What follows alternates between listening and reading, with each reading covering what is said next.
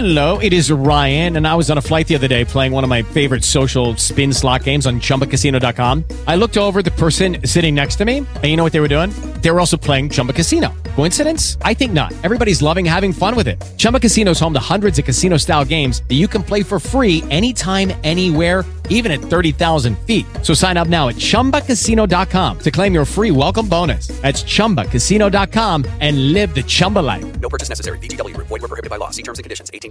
Hello, it is Ryan, and we could all use an extra bright spot in our day, couldn't we? Just to make up for things like sitting in traffic, doing the dishes, counting your steps, you know, all the mundane stuff. That is why I'm such a big fan of Chumba Casino. Chumba Casino has all your favorite social casino-style games that you can play for free anytime, anywhere with daily bonuses. That should brighten your day a little. Actually, a lot. So sign up now at ChumbaCasino.com. That's ChumbaCasino.com. No purchase necessary. VGW. Void where prohibited by law. See terms and conditions. 18+. 3, 2, 1, 0. All engine running. Liftoff. We have a liftoff. Hello and welcome. It is 10 after the hour. I'm Erick Erickson on Atlanta's Evening News. This is WSB. The phone number 404-872-0750, 1-800-WSB Talk. Rain throughout the area. Radar is a mess. If it's not raining where you are, it probably will be soon. That's my summation of what I see on radar. It's just a big blob. Nancy Pelosi, is she going to have a job at the end of the week? Well, the week is one day, end of the week is tomorrow, so she probably still will, but end of next week, not sure. Apparently, 12 Democrats have met this afternoon behind closed doors to begin plotting getting rid of Nancy Pelosi because of the fallout over Jon Ossoff's election. We'll get into that. I have details that I'll give you, but I think the bigger story right now is that the Republicans have unveiled their health care plan. It doesn't repeal Obamacare. And in not repealing Obamacare, they're trying to do as much as they can to make it seem like they're repealing Obamacare. Jonathan Gruber, one of the architects of the Affordable Care Act, on CNN this morning saying that the plan by Republicans in the Senate really doesn't repeal Obamacare. What it does do, and this is problematic from a debt and deficit standpoint, is it repeals the taxes that paid for the stuff people like. So the things people don't like, they're getting rid of. The things people like, they're keeping. So the pre-existing conditions, they're keeping. Allowing slackers who are 25 years old living in their parents' basement to stay on their parents' insurance, they're keeping. You name it, all the stuff you like, they're keeping. They are defunding Planned Parenthood for 1 year, and they are getting rid of individual mandate, things like that. But it doesn't significantly change it. Now, even though it doesn't significantly change it, there were immediately upon release of the plan protests on Capitol Hill. And they were orchestrated AstroTurf protests. The Democrats want you to believe they were sincere, but they weren't. Now, here's the thing. Barack Obama has come out this afternoon to denounce the health care bill. What's so funny about this is it's typical Barack Obama. He starts out, our politics are divided. They've been that way for a long time. Yeah, whatever. And while I know the division makes it difficult to listen to Americans with whom we disagree, that's what we need to do today. And then he says the Senate bill is not a health care bill. It's a massive transfer of wealth from middle-class families and poor families to the richest people in America. Yeah. He wants to have it both ways. Our politics is so divided we need to listen to each other, and this Senate bill is going to kill people, essentially. Wow. What a guy. What a guy. Oh. So, listen, this isn't a popular plan even among conservatives on Capitol Hill. In fact, a little birdie told me they're going to get a little bit of protest from some of the conservatives. Ron Johnson, Rand Paul, Mike Lee, Ted Cruz, they've come out rather loudly that they need to have changes. I'm told that there are 4 big concerns from conservatives in the Senate. By the way, 3 Republicans have already come out and said they'll vote against it no matter what. One of them, Lisa Murkowski, because of the Planned Parenthood funding. They can lose those 3 if they have the vice president break the tie. They can't lose anymore. But here are the 4 conservative things. This is an email from a member of the Senate. It doesn't want to go public yet, but will be soon. But there are 4 concerns that some of these conservatives have. One is the Obamacare insurance premium mandates cause premiums to skyrocket. To fix the problem, they think the legislation needs to add a provision that says any insurance company that offers at least one plan that meets the mandates can sell any other plans the consumer desires.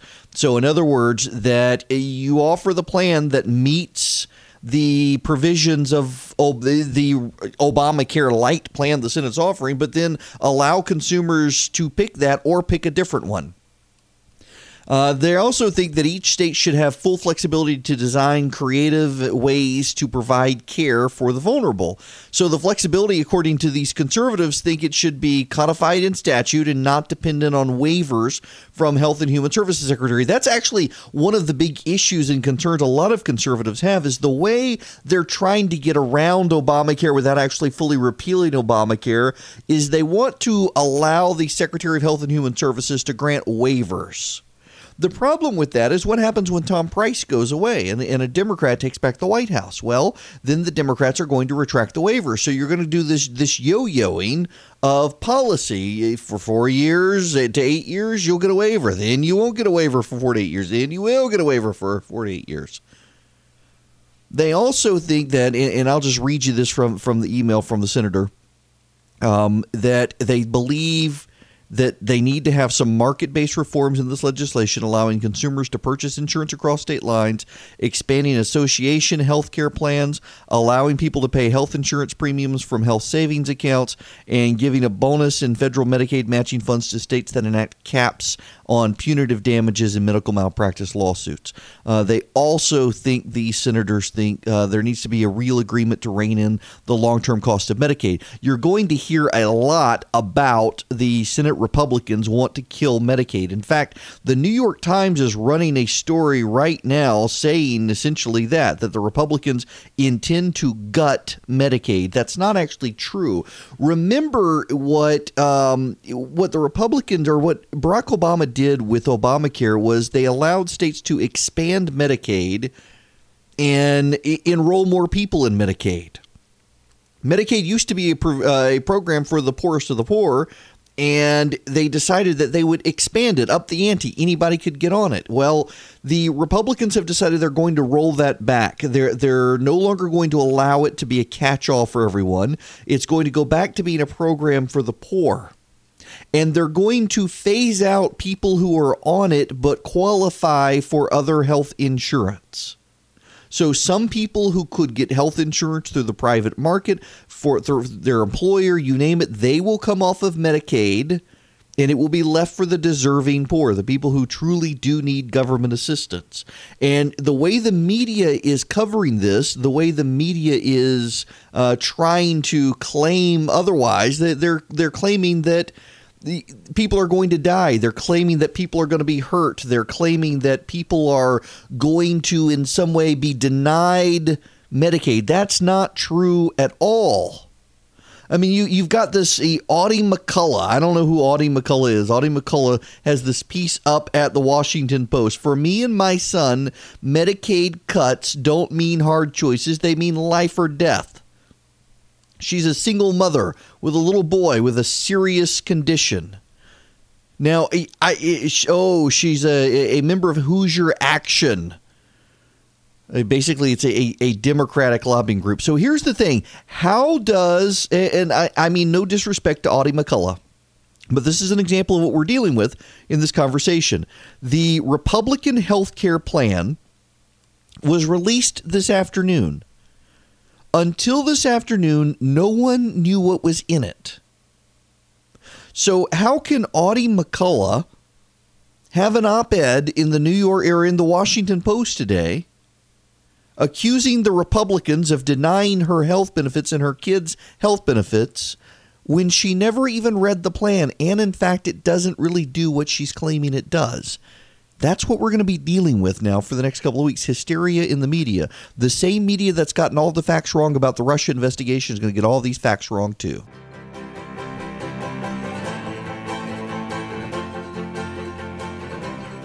It's 26 after the hour. Erickson here on WSB. I want to move on, but I can't help but comment one more time on the Democrats here. We have a mass assassination. By the way, let me take a quick tangent here before I get to phone calls. Quick tangent here. So do you know the FBI now says they can't determine the motive of James Hodgkinson? The FBI has now briefed members of Congress and said they're not sure why he had the names of 6 Republican members of Congress on him. No, I'm not making that. No, seriously, I'm not making that up. The FBI report to members of Congress is they don't believe it was terrorism, and they think he was just a man with anger issues, and they don't believe he was surveying the field. Okay, so let me give you the evidence that the FBI presented to us, okay? On April 12th, the New York Times reported that the Republicans practiced baseball at this baseball field. We know for certain Mr. Hodgkinson knew that and saw that article because it was among his possessions. 3 days later, Mr. Hodgkinson surveys the baseball field and scopes it out. Now, fast forward to June, he shows up with a gun and begins gunning down members of Congress, trying to at least, with a list of the names of the conservative members of Congress who were publicly blamed in newspapers for wanting to completely repeal Obamacare. And the FBI is telling members of Congress they don't really know what his motives are. He was just an angry man. I am not kidding you on this. That is their report to Congress. I saw several friends of mine who were just, I thought, overly hysterical about what the FBI was doing, that surely it couldn't be what they said. No, it actually is exactly what they said they were doing. The FBI completely downplaying Hodgkinson's motivations. By the way, there's a media survey out today that the major news networks, particularly CNN and MSNBC and the nightly news networks, ABC, CBS, they spent way more time on the Gabrielle Gifford shooting than Hodgkinson's. Hodgkinson's shooting at Republican members of Congress was done within 2 days. The Gabby Giffords thing went on for more than a week. I told you that was going to happen. They're back to discussing Russia now, and there is news on the Russia front. And today you got Elizabeth Warren out there saying Republicans want to kill people. After last week, just how irresponsible can she be? She doesn't care. The Democrats don't care about this stuff. So Jay Johnson, who was the Obama Secretary of the Department of Homeland Security, has now definitively said there is not, nor has there ever been, evidence that the Russians actually hacked voting booths and changed votes. Because that has been one of the primary accusations made by Democrats. It goes beyond Russian interference. It is Democrats have fully believed that the Russians tried to steal the election by changing votes on voting booths connected to the internet, the electronic voting booths. You know what else came out of the Jay Johnson hearing is that the FBI tried to get the Democrats to allow them to assist in the hacking situation, and the FBI or the DNC wouldn't let them. The Democrats did not want the FBI anywhere near their computers.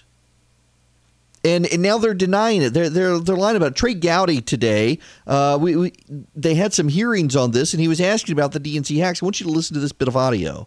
I was really interested in what the Obama administration knew and when, and what efforts they took to thwart the Russians or to notify potential victims. You just played a clip where we had a victim, the DNC. And not only did they not cooperate with Jay Johnson, they didn't turn the server over to the FBI. So I think it's a little ironic to now criticize, as some Democrats are, Jay Johnson and Jim Comey and others for not doing enough in 2016 when you had a really good piece of evidence you didn't bother to turn over.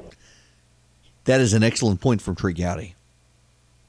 It is. Debbie Wasserman Schultz is spit mad about this as well, by the way. She says the FBI never did ask them for stuff, and the FBI's got the documentation that they did. I mean, why didn't they do this if they were so concerned about the Russians? Remember, 4 years ago, they all ridiculed Mitt Romney for saying the Russians were our greatest geostrategic threat. And now they're all upset about the Russians stealing things, but they wouldn't cooperate with the FBI and Homeland Security. And here comes Jay Johnson, the Secretary of the Department of Homeland Security for Barack Obama, and says, no, the Russians did not steal the election by changing votes on machines. Yes, the Russians did try to disrupt our election by stirring the pot. But no, they did not steal the election by changing votes. And there are Democrats out there who believe they really did. And the Obama administration says no, and yet they continue.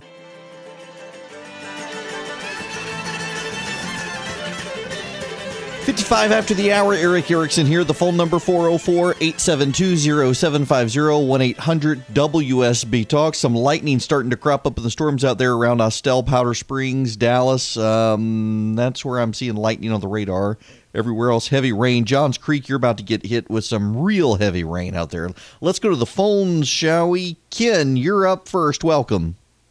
Hi there, Eric. I just have a quick question because I know we're coming up on the news. But when I was in college back in the 70s, I recall block grants under President Nixon. One thing that I know they're talking about are block grants if the current health care bill passes.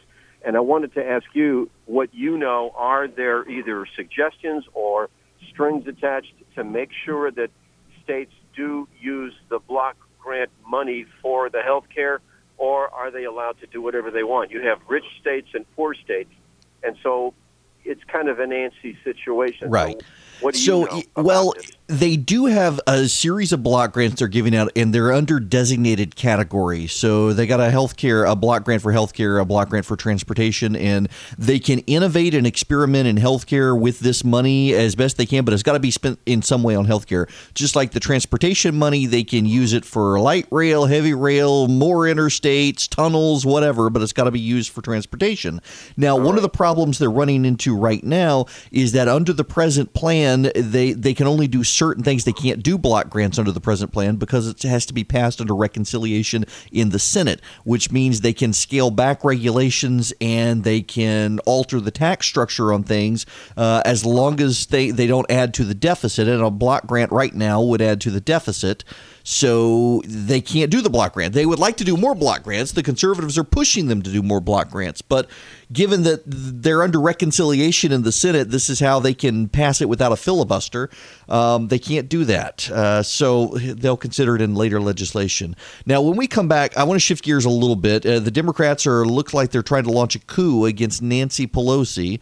And the question is, are they even capable of winning elections now? Do they know how to win an election without just luck?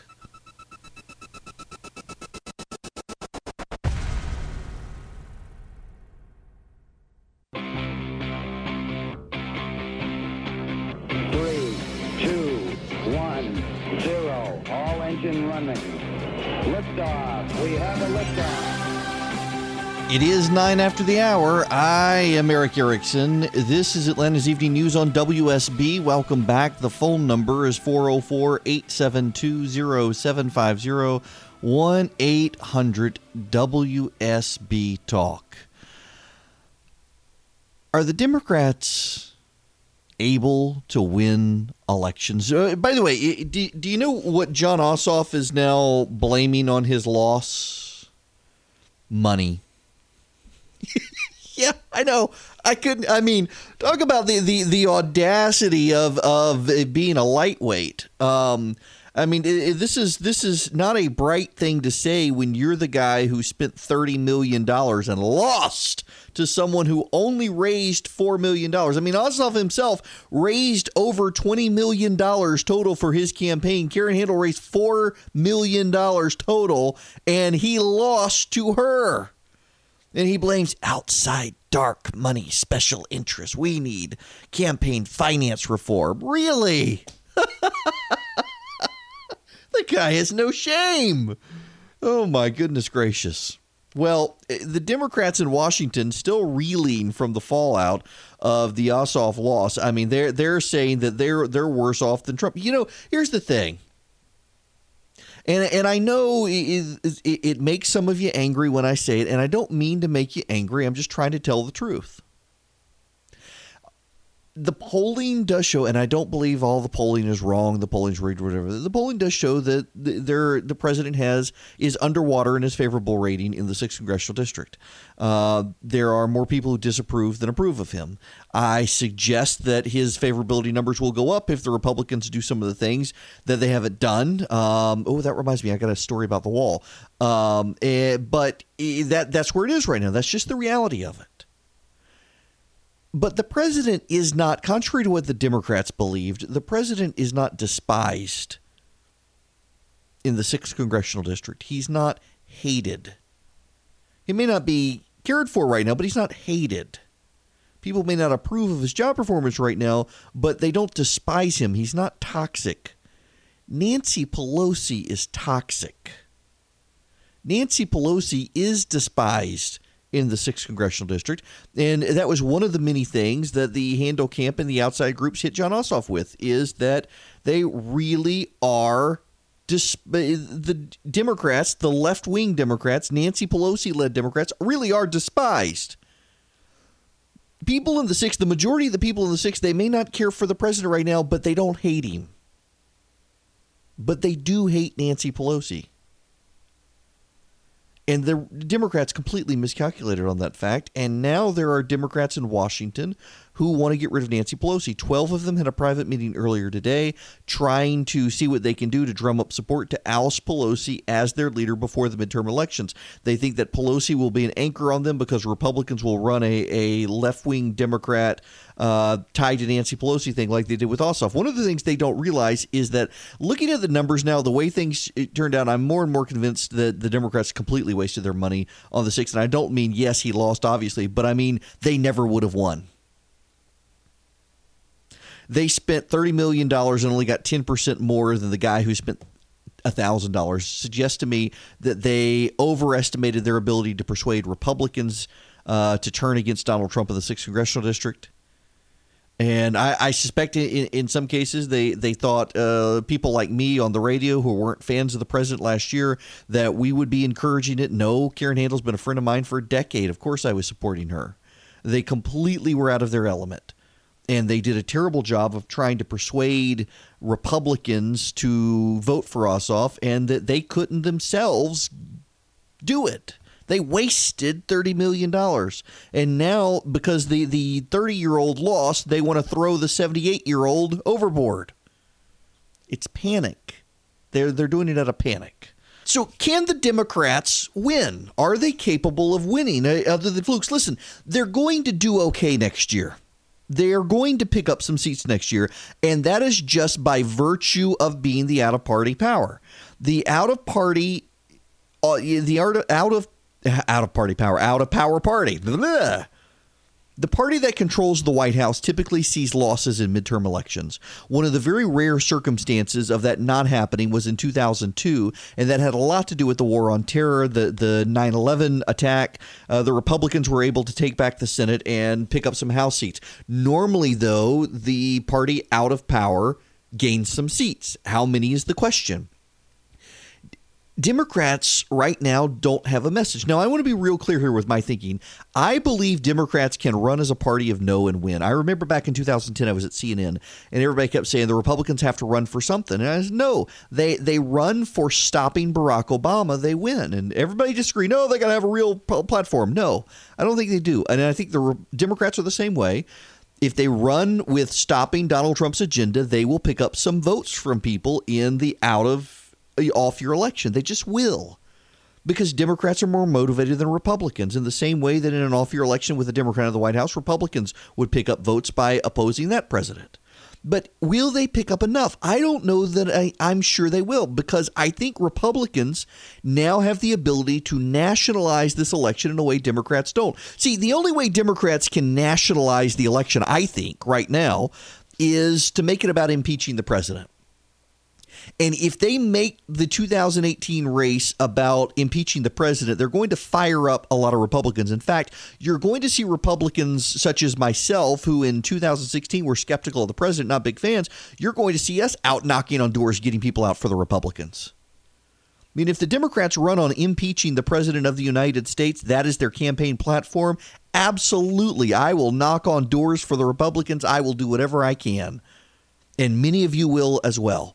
People who are skeptical of the president at least respect the Constitution and understand that, just saying you want to impeach the president because without any real reason, that's inexcusable of the Democrats to do. If they try to campaign on impeach the president, well, they're going to hurt themselves, I think. But Republicans can nationalize the election.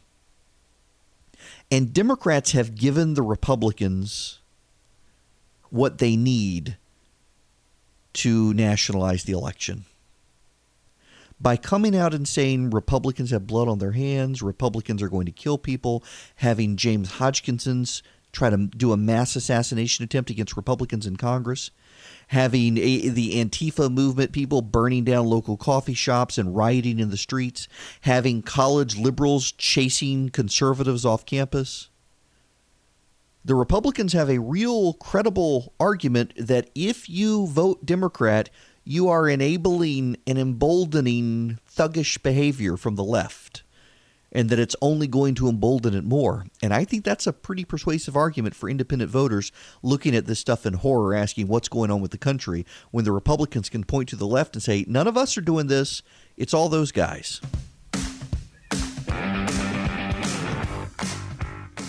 Kyle Wingfield from the AJC has put up numbers. Y'all may need to sit down for this. Rodney Stooksbury against Tom Price didn't spend anything last year. I thought he spent about $1,000. Well, I say $1,000. He spent about $1,000 on his qualifying fee, but he didn't spend any other campaign dollars. He got 124,917 votes.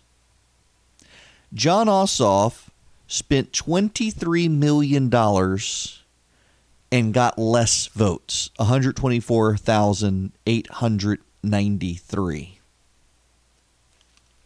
Y'all, that's how bad John Ossoff did. That's how bad the Democrats did. They've lost now well over 1,000 seats. When you combine the legislative, state legislature, gubernatorial races, federal races from Congress, and local municipal and county races, the Democrats are close to 2,000 lost races since Barack Obama became president. And I'm kind of wondering, do they know how to win? I mean, Barack Obama knew. See, I think the Democrats made a fatal calculation with Barack Obama. They thought that Barack Obama's coalition was their coalition, and they didn't have to do anything. Well, Barack Obama's coalition turned out for him. The question is Donald Trump's coalition his, or is it the Republicans? And see, that's the thing here is Georgia 6 suggests that Donald Trump's coalition is the Republicans' coalition, while Barack Obama's coalition was only Barack Obama's, because Donald Trump's coalition turned out for Karen Handel, and then some. But Barack Obama's coalition never turned out for other Democrats. That's a real dividing line between these two situations. And when Barack Obama was on the ballot, Democrats had people go out and they would vote, and they would find the D on the ballot and they would vote, although they wouldn't go all the way down the ballot. That's another problem Democrats have to work on, is the ballot drop off. Republicans tend to stick around and vote the whole ballot. Democrats don't. But I don't know that they've improved that situation. Again, like I said, they'll pick up seats next year because they're the party out of power. But how many? They need 24. Can they get there? I mean, the 6th congressional district of Georgia was the 24th best potential pickup for the Democrats, and they didn't pick it up.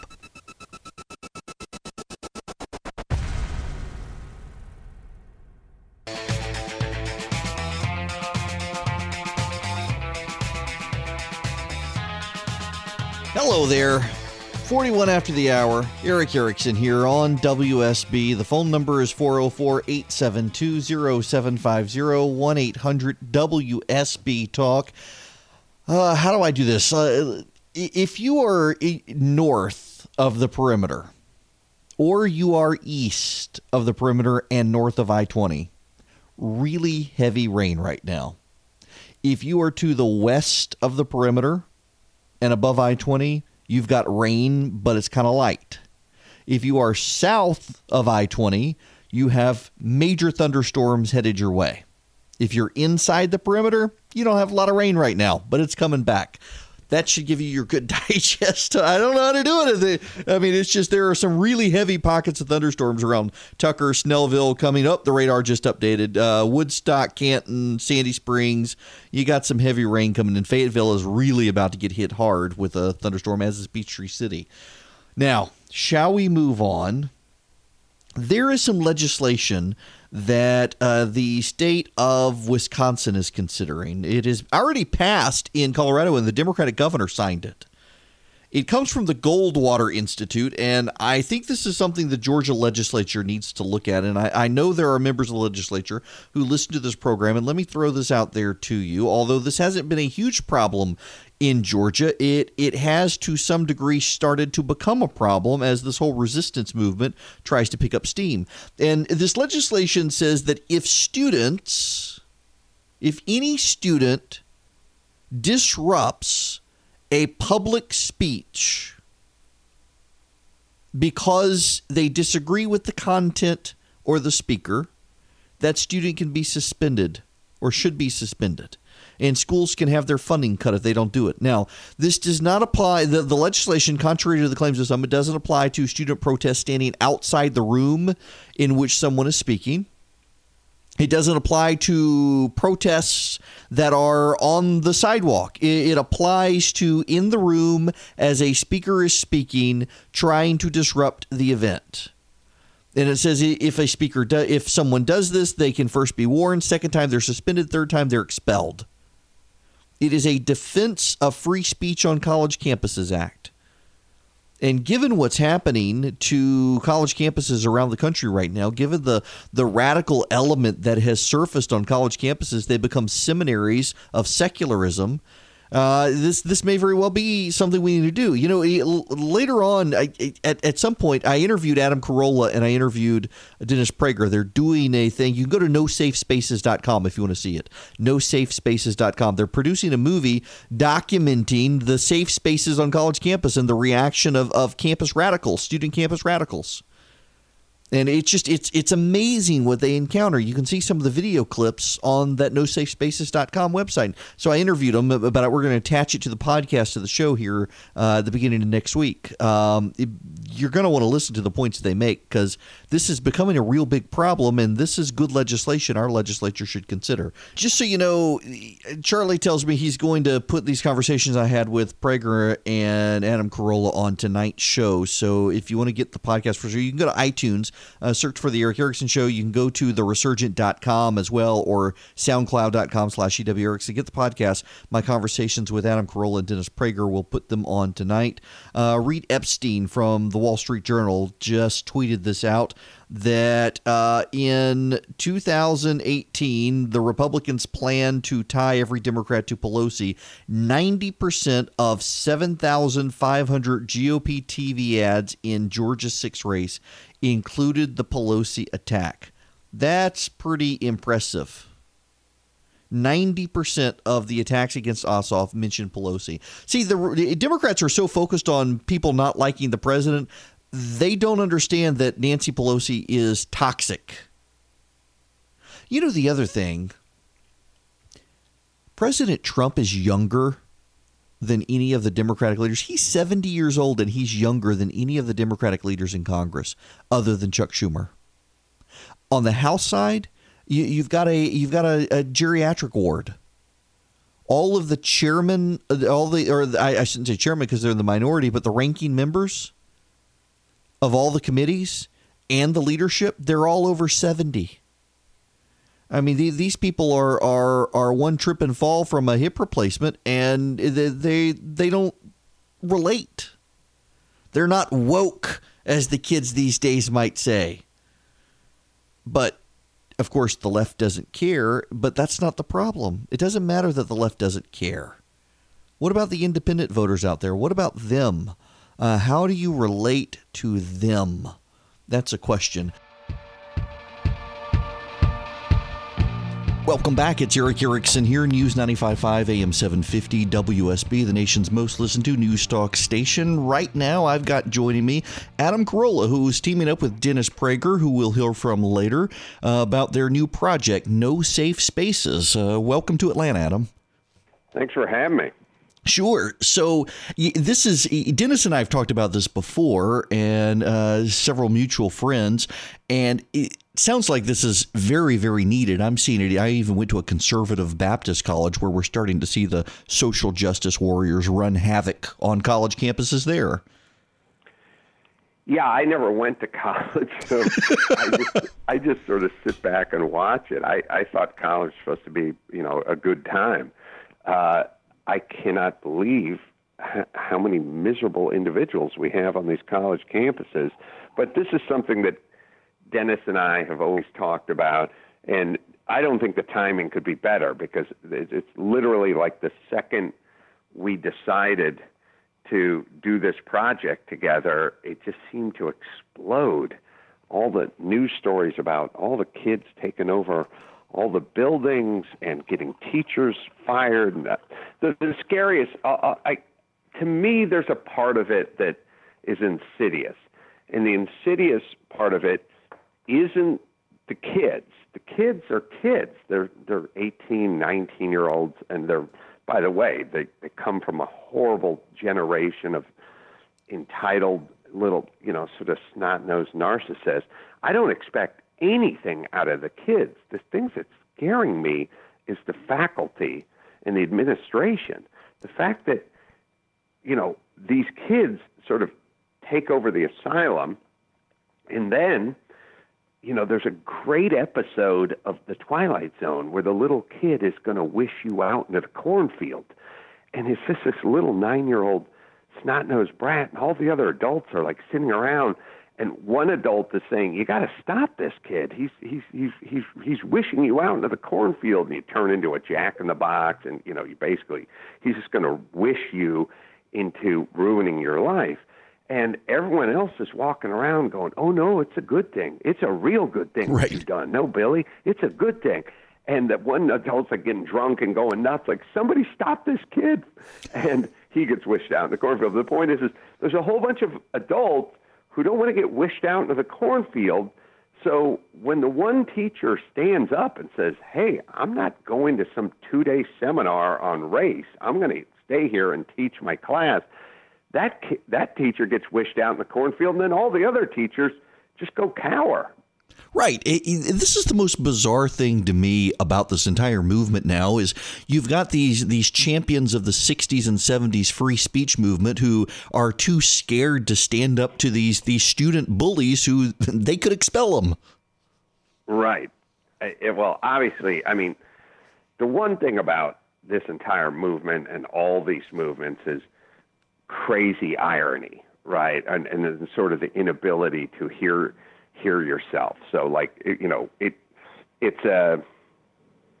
let's never stop talking. The same group never stops talking about women's rights and pay inequality for women and, right to choose and everything else. So then when you start talking about what's going on with Muslims and Sharia and what they're doing to their women, in that case, they can't judge, right? Mm-hmm. So it is an irony that the group that never stops talking about free speech, it wants to suppress free speech. Right. And I don't think they see that irony. So, you guys are turning this into a movie project, right? Yes. When do y'all expect it to come out? I don't know when the release date is. I would say probably early 2018. Right now, we've already shot at one college, which is Cal State Northridge out here in Los Angeles. And if you guys go to nosafespaces.com, you can see snippets of Dennis and I on stage together, little 2-minute bite-sized morsels that I find really interesting and sort of I have a lot of humor. Dennis has a lot of wisdom, and we just make a very nice couple up there on stage. Well, we started shooting at one college, and we're gonna continue shooting at other colleges. But we're also it's not a documentary; it's a film, so it's gonna have segments in it and recreations and a young Dennis and a young Adam and that kind of stuff as well. So how you and Dennis seem like an unlikely pair to team up together for this. How did you guys connect on this? So yeah, we're incredibly unlikely. I would urge everyone listening to adopt this. I'm an uneducated Gentile atheist from the San Fernando Valley who basically speaks one language, never even took algebra in high school, and when I got out of high school, I just cleaned up garbage on construction sites, dug ditches, eventually got into earthquake rehab work, and lived the bluest collar with the least travel and the least education and the least religion on the planet. But I would still listen on the radio to Dennis Prager, who was doing Religion on the Line and then doing his show, and I'd say, this guy, who I have nothing in common with, I feel a kinship with this guy because he likes wisdom. He likes knowledge. He's got great, it made sense to me. I could hear his tales and his stories, even from the Bible and stuff, and it all made sense to me. So I didn't think, well, this guy's not like me, I can't listen to him. I would think, this guy's not like me in many respects, and then exactly like me in a bunch of ways that you can't put down on paper. But I want to hear what this guy has to say. I don't want to hear what people like me have to say. I have me for that. I don't want just an echo chamber. I want to hear new ideas.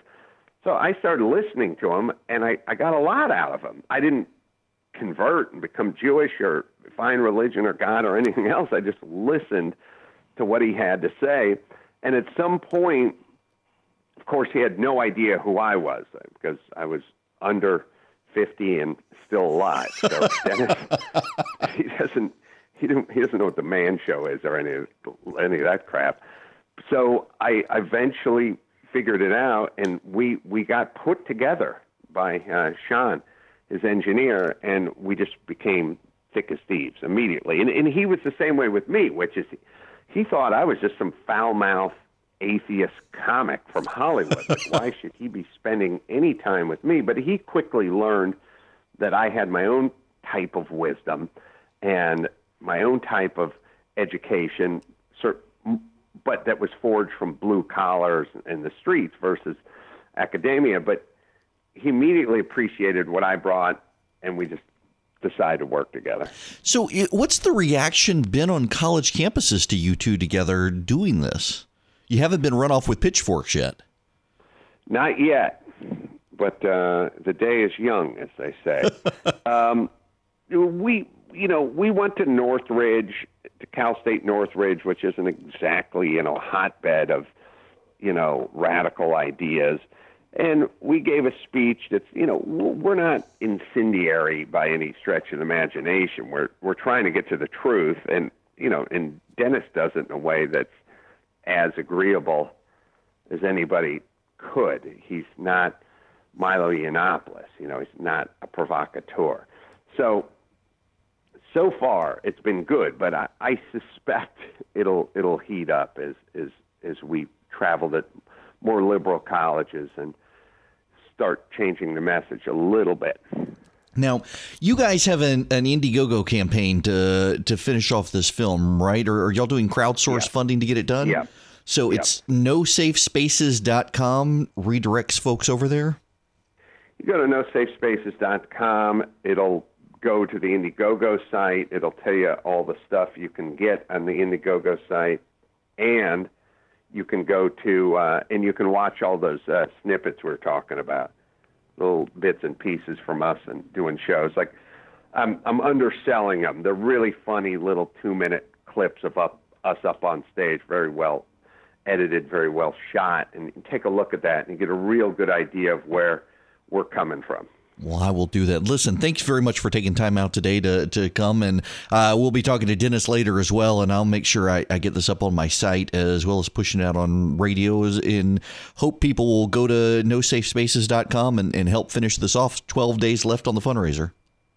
Thank you so much for having me. Thank you. Take care. Welcome back. It's Erick Erickson here, News 95.5, AM 750, WSB. I've got joining me now Dennis Prager, who with Adam Carolla, who we've heard from already. They're doing this project called No Safe Spaces. Dennis, thank you for joining me. Thank you for having me, Eric. So what was the genesis of doing this? First of all, I got to tell you, I love the idea, and I have seen the videos, but what really inspired you to start doing this? I have wanted for years to bring to the larger public an idea of what is happening at the universities, because as well informed as you and I are, and I'm not going to even say, presumably are, I know we are. That's our business, is to be well informed. The average American is, busy with life, with raising kids, with making a living, with family issues. They don't know what's going on our campuses, that our campuses have become the least open institutions in the United States of America. And what is happening there is literally frightening. I never exaggerate. I think it's one of the reasons I'm on for 35 years, is that people know I don't engage in hyperbole. Our universities are being destroyed, and we're producing not only kids who very often loathe this country. I mean, kids on our campuses are now voting to remove the American flag from their campuses. This is happening at campus after campus. But also, they're infantilized. That's why it's called No Safe Spaces, because of all these quote-unquote safe spaces that universities have created for kids to go to if they're troubled, or in their term, traumatized, by having on campus, which is pretty rare, a speaker from right of center as opposed to all their teachers left of center. So they get Play-Doh, and they get hot chocolate, and they get to watch frolicking puppy movies and the like, which just says to them, don't grow up.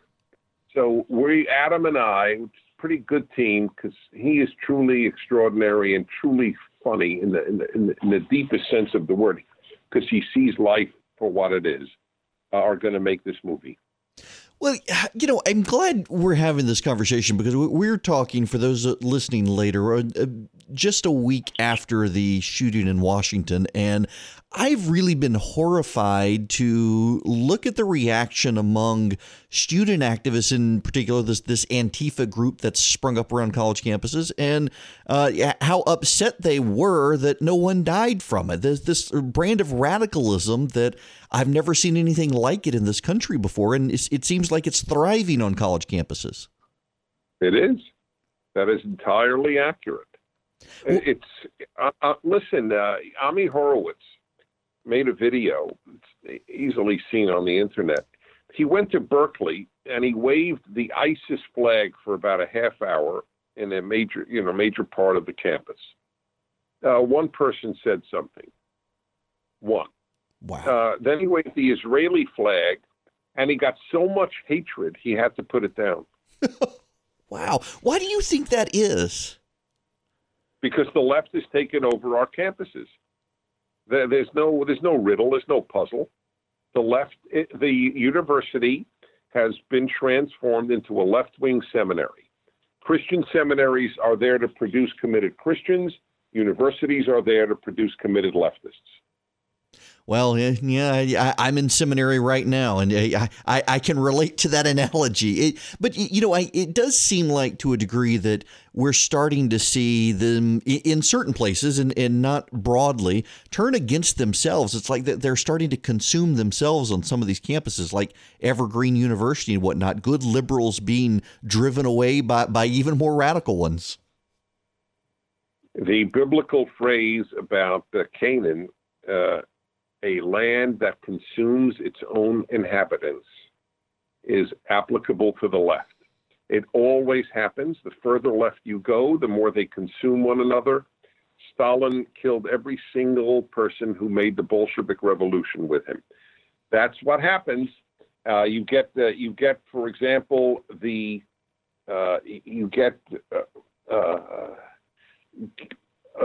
competing victim groups, women's victim groups versus diversity victim groups. So the women's victim groups will speak out against female genital mutilation, but the diversity left-wing groups and the anti-Islamophobia groups will defend the right of cultures to mutilate the genitals of girls. So it's if you don't care about America and civilization, it's almost fun to watch. But since I do care, it's actually quite painful.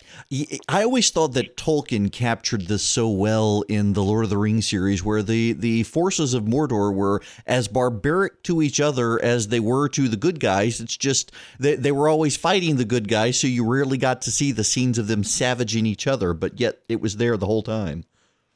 That is exactly right. You hit it. That's right. But we can't rely, those of us who love America's founding values can't rely on them eating each other up, because they will eat us up before that happens. That is true. And that's anyway, that's why we're making the film. And if people can help, because it's being publicly funded, because Hollywood isn't going to make this film, obviously. We have the Dinesh D'Souza producer on board and writers. This is a very, very high-class thing. And people, I always say, you got to fight. Good people have to fight. So if people are so inclined, please go to nosafespaces.com, see the trailer, and make a donation. Well, Dennis, thank you very much for taking time out of your busy day to talk with me about this. And I'm excited for the project and hope it gets fully funded. You're a good man. It is an honor to be on your show. Well, thank you so much. Take care. Thank you. You too.